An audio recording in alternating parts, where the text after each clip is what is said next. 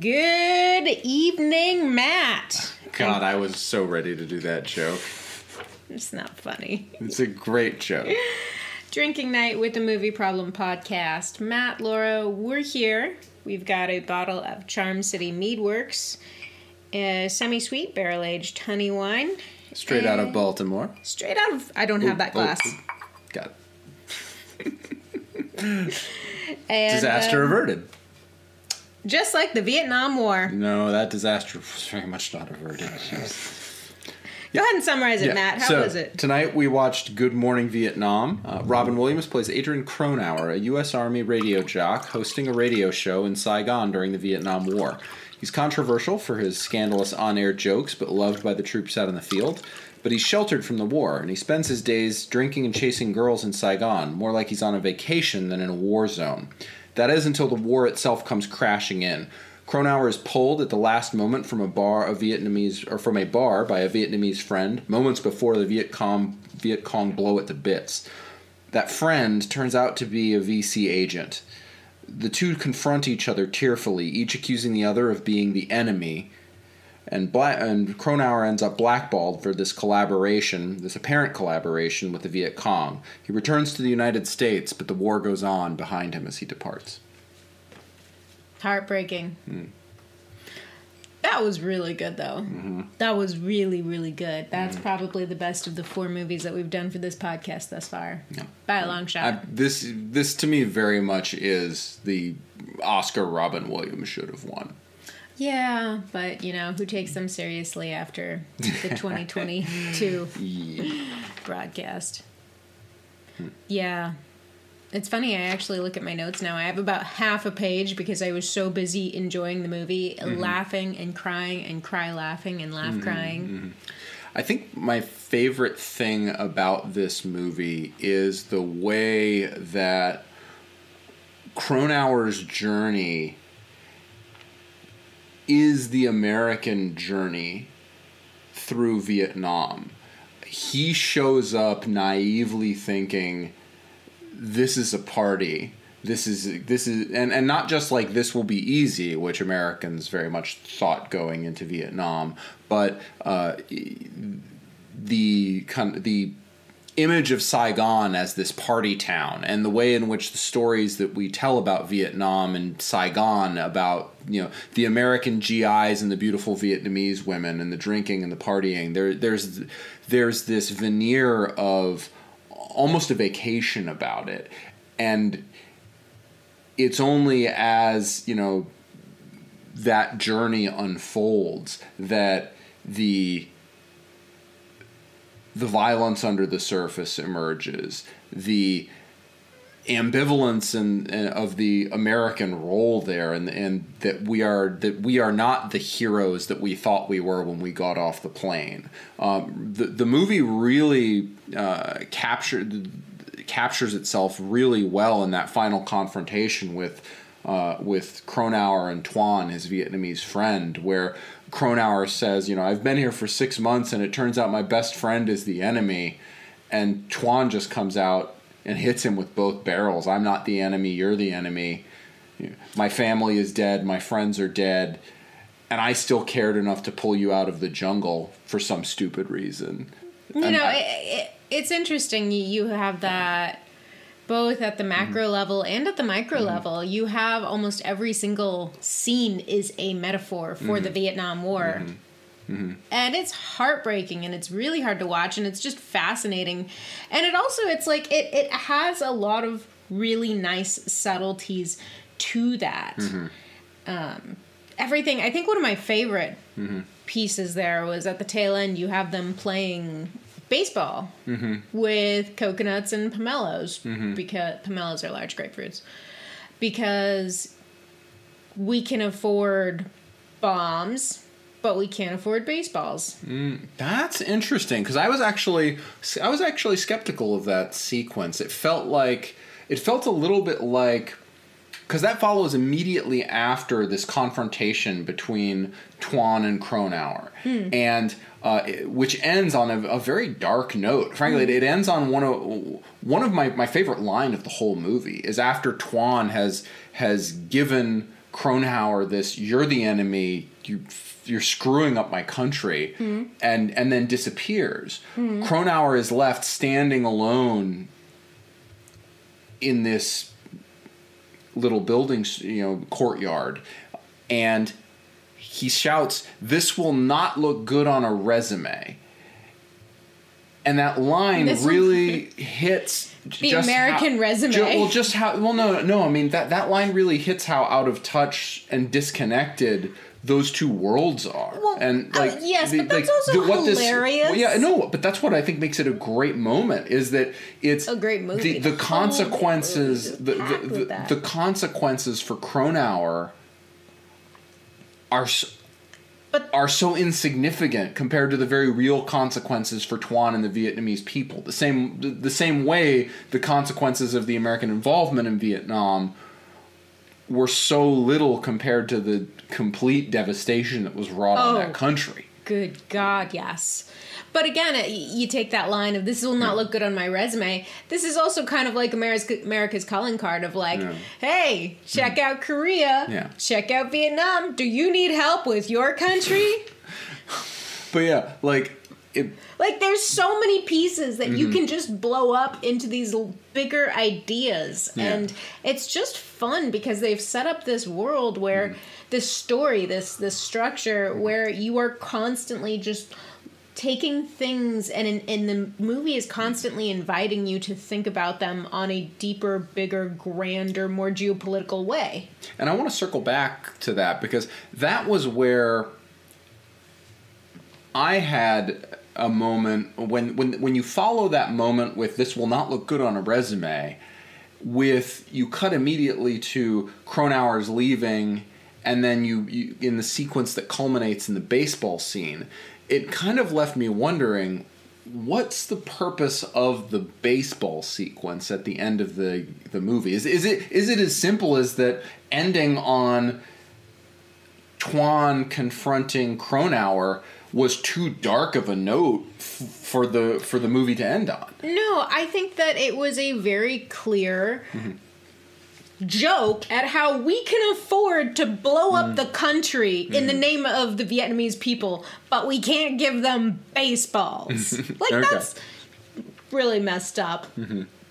But hilarious in the way that the movie's hilarious, in that this is a bigger thought that you and I often talk about. How do you make a war movie? How do you make an anti-war movie? Because movies, by their nature, romanticize whatever is going on screen. And so you're always romanticizing war movies, even if you're not trying to romanticize war. It's really hard to do it. And watching this movie, I was really fascinated by how they romanticize it in a really sarcastic way. And I think that was really, really unique and fascinating to see that they kind of leaned into that in that very Stanley Kubrick, Mickey Mouse, soldiers marching through the jungle. Do you know what There's a moment in one of the Kubrick films where the soldiers are marching through the jungle singing the Mickey Mouse theme. And it's hilariously out of place and contrapuntal in the same way that this entire movie is, of everything's messed up. And it's captivating. And a very good way of engaging the audience in a piece of history that is frequently really hard to engage with. Yeah, I think this movie also does a good job, to your point, about the difficulty making an anti-war movie, because if you depict war, you're depicting violence, and there's the spectacle of violence, and the way in which that violence is romanticized. I feel like one of the kind of hacks that this film uses is the violence is very sporadic. There's really only one major incident of violence when Jimmy Wa's bar is blown up, and that is not having that violence off screen. It enables it to function a little bit like the monster in a good horror movie, that there's no one charging boldly into there's no charge of the light brigade. There's no dead bodies that are equal parts horror but also spectacle. I disagree with that, actually, because you did have that more serious explosion at Jimmy Wa's bar. However, there was quite a bit of violence in a lot of the montages of songs playing. The Beach Boys are playing, and it's GIs are going off to war, and then, here's a nice little rice field, and there go the bombs. That's fair. But, yeah, that's a whole thought in and of itself. This movie was almost like a master class in montage. Dude, if I was teaching in an editing class, forget Battleship Potemkin. Play that. Play that. Oh my gosh. It was so effective.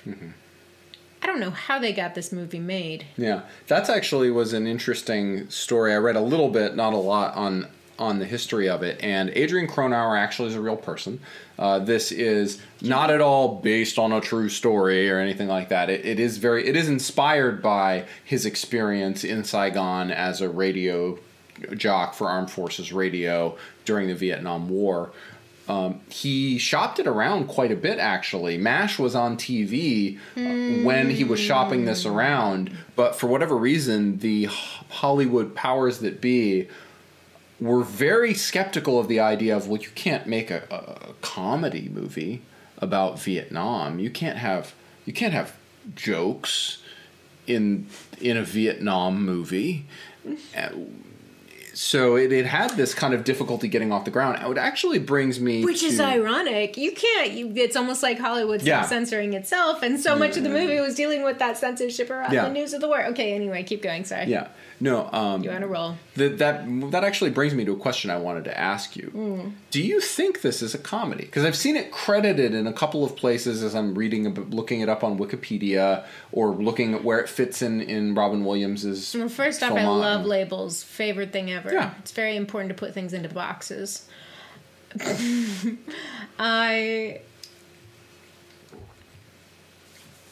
do I need to label it, though? I think of it as a jumping off point for an interesting conversation. Because I think while it contains comedic elements, I think ultimately the subject matter that it deals with, and particularly the way in which it steadily darkens. Oh, yeah. That darkness creeps in. Yeah. And I believe it very much for the first hour. It very much starts as a comedy. Just like the Vietnam War did. But the turning point is the moment that Robin Williams brings Tuan back to Jimmy Waz for the very first time. And they're having a good time at this bar, and they give a nice little joke where there's, some Vietnamese girls over with these two butch, soldiers, and some of them talk about, oh, we can't talk to girls like that, and Robin Williams, there's this lovely, military male gaze that's like the male gaze plus on the posteriors of the Vietnamese girls. It's really fun. Anyway. It was like the peach emoji. It was great. It wasn't subtle at all. For as much subtlety as this movie has. Well, that's why it's the military. That's why it's the male military. Gaze. It's the male military gaze. It's even more unsubtle. Anyway, Robin Williams calls these girls over, and right up until that point, the movie is a comedy that just happens to be set at Vietnam. Yeah. And then two soldiers come over, flanking Tuan, and say, "Who let the gook in?" And from that moment on, you don't know it then, but that's the first moment the darkness creeps in from the edges, and it just keeps... It's almost claustrophobic. Creeping in. And you see a lot of those barriers coming up and broken down at the same time. You see Robin Williams go out to Tuan's village and meet his family. You see them at the movie theater with both the American... Boy, that was a culture clash moment. Yeah.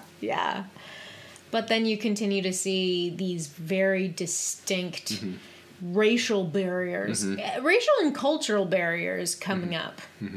Because this isn't like, what's the other movie? Gran Torino, where you see where you see cultural barriers coming up and then coming down. Yeah. And then playing with those in an interesting way. It's actually very, it's very post civil rights 80s United States in its take on race relations, in the sense that there is not a learning process. There is not like a structural racism. There are two kinds of white people in the movie. there are the two big butch redneck guys that are like, who let the gook in? And then there is Robin Williams, who is friends with a diverse friend group that contains both white and black and, Vietnamese people. And it's that post-civil rights white self-conception that of there are the good ones and the bad ones, and those two categories as being clean and neat and distinct, which is convenient for storytelling, but obviously real human beings are much more complex. Yeah. Forrest Whitaker was fantastic. Oh, his baby Forrest Whitaker. He's so young. He was so well cast. He had so much fun, and he was a great foil to Robin Williams. Those two did so well together. As you were talking through the structure of the movie, I actually find it really interesting that you have two emotional narratives that are going on. You have the emotional growth of Robin Williams and that moment where he loses all hope, and then he's reminded of why he does what he does, which is, I was crying, and it was so funny, and I was crying. It was so good. But it also, that's not where the movie ends, because the movie isn't really about Robin Williams and that character growth and recognizing why his it's so journey, important. The lesson he learns is not that the troops are important. No. Instead, the movie spends a lot more time continuing its own exploration of Nam? ? Yeah. Which doesn't have any answers. The movie doesn't provide you with any answers. It just provides you with all of these really interesting and tragic and ironic and hilarious metaphors played out with ingenious actors. And it just kind of ends with, it's he goes home and he hopes that we all can go home. That's the last line, right? He's doing his little funny voice of Goodbye, Vietnam. The ruby slippers, and if we can click your heels together, we can all get out home. of And he's Vietnam. like, I hope we all can go home, but but will they? And with Robin Williams having passed Yeah. in the last decade, that still gets me. Yeah, and I know that Robin Williams is very special to Laura. I like. He taught your chemistry class. He taught my chemistry class. He signed my Nokia. Did he come in and phone. hand your teacher a $50 bill and say, I want to teach before I die? No, they were friends. He was friends with Mr. Cedar, the chem teachers. Great. And random. But So the other thing I wanted to kind of run by you, we recently watched Dr. Strangelove, and I thought about, as I'm watching this movie, the way in which it overlaps with a lot of the post-Vietnam anti-war cinema, and a lot of the kind of anti-war, anti-military cinema that Dr. Strangelove is a part of. And it's interesting because you have these different leadership figures that represent the military that Robin Williams has to navigate. You have the two clone censors that don't say anything. they're literally twins. Yeah. They just circumvent the news, and by censoring the news, they actually end up denying Robin Williams the information he would have needed to not go into certain death while they were driving. Not certain. Die, but almost certain death while driving out to interview troops in the field. You also have both the incompetent lieutenant who is insecure and can't really command respect. You have the overly aggressive, almost stereotypically sergeant that just hates Cronauer because he's funny and I don't like your tone and I don't like your politics and serious. Leaves him run out of the country. Serious. But at the top of that you have this general, and it's almost like you can almost feel this sense of the greatest generation rolling its eyes at the baby boomer generation. You have this one general who's an old salty guy, probably a World War II vet, who keeps bringing in the bigger picture that all of the things that the lieutenant and that the sergeant are making a big deal about over the content of Cronauer's radio show are completely meaningless, and what matters is the troops and the fact that this country is going to shit. And he keeps coming back to say, I have bigger problems. There are bigger problems right now. Is this a personal issue? And, if so, go resolve it. And that was a character that was not in Doctor Strangelove. I don't remember that character being... It's been a while since I've seen Platoon or Full Metal Jacket. Yeah, it's really interesting of using comedic elements to tell an anti-war story so that you're not... you're sarcastically romanticizing violence and war. And there wasn't in... No, you know what? You had those characters in Doctor Strangelove... but you did not have them in positions of power. You saw that character as the RAF agent of like, the please, British guy. Yep. Please give me the code to not cause World War III. Stop World War, please. And it's a political statement on both of those. On where the power is. Yes, and how much power the reasonable military man has.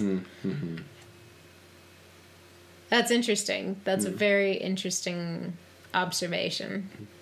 And that's kind of cool. There are a lot of parallels between those two, even though you've got the Cold War and the pretty freaking hot Vietnam War. I mean, Robin Williams talks a lot about how hot it is. So hot. He's hot. Oh, I miss him. Yeah. It's a really good movie, though. Again, I look at my sheet. I have like half a page of notes just because it was so astute. And almost every single scene is just a bigger metaphor for something about the Vietnam War. And can we talk about the music for a minute? Because I loved the score and the diegetic music. It's really awesome to see a movie set in this time period that knows that there's more than just Fortunate Son as options to play. I thought that the music was really well put together, as you would expect from a movie about radio. They really chose their moments well also when they pivoted from that diegetic period radio rock hits to a more classical film score. And it's usually in the darker moments, the tenser moments, when Robin Williams is in danger in the jungle, or when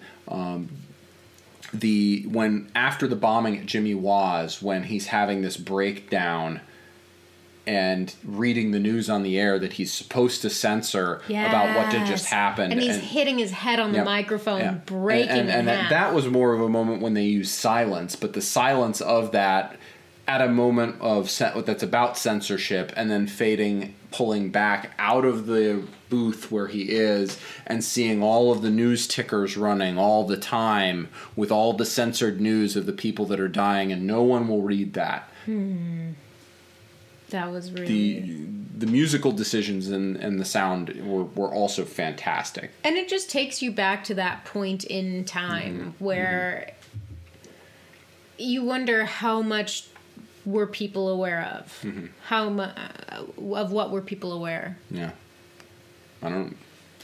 I It's almost I was born in 1983. We should rewatch The Post. The Breaking of the Pentagon Papers. Sure, I would watch that. We can put that on the list. Might be a fun follow-up to this. Yeah. Richard Nixon. And they thought politics were weird then. Yep. Final thoughts? Oh, my final thought is that I feel like the missed opportunity of the last century is that we never got a movie starring Robin Williams and directed by Quentin Tarantino. I think if you put that much energy on a single film, I don't know if you get a movie or like a generator. Like you power the West Coast with the energy output of the frenetic pace of those two things coming together. I love it. It would be so entertaining. It would. I absolutely would have paid to see that. Yeah, 100%. Final thoughts on your end? I feel like I got it all out, man. This is one of my favorite movies of all time. I was thrilled at the opportunity to share it with you. And yeah, I think it's the Oscar that Robin Williams should have won. We'll just convince the Criterion Collection to release a version. Yeah, do our best. We'll design a nice poster for him or something. It'd be nice. Goodbye, Vietnam. Bye, unnecessary war. Oh man, that's dark.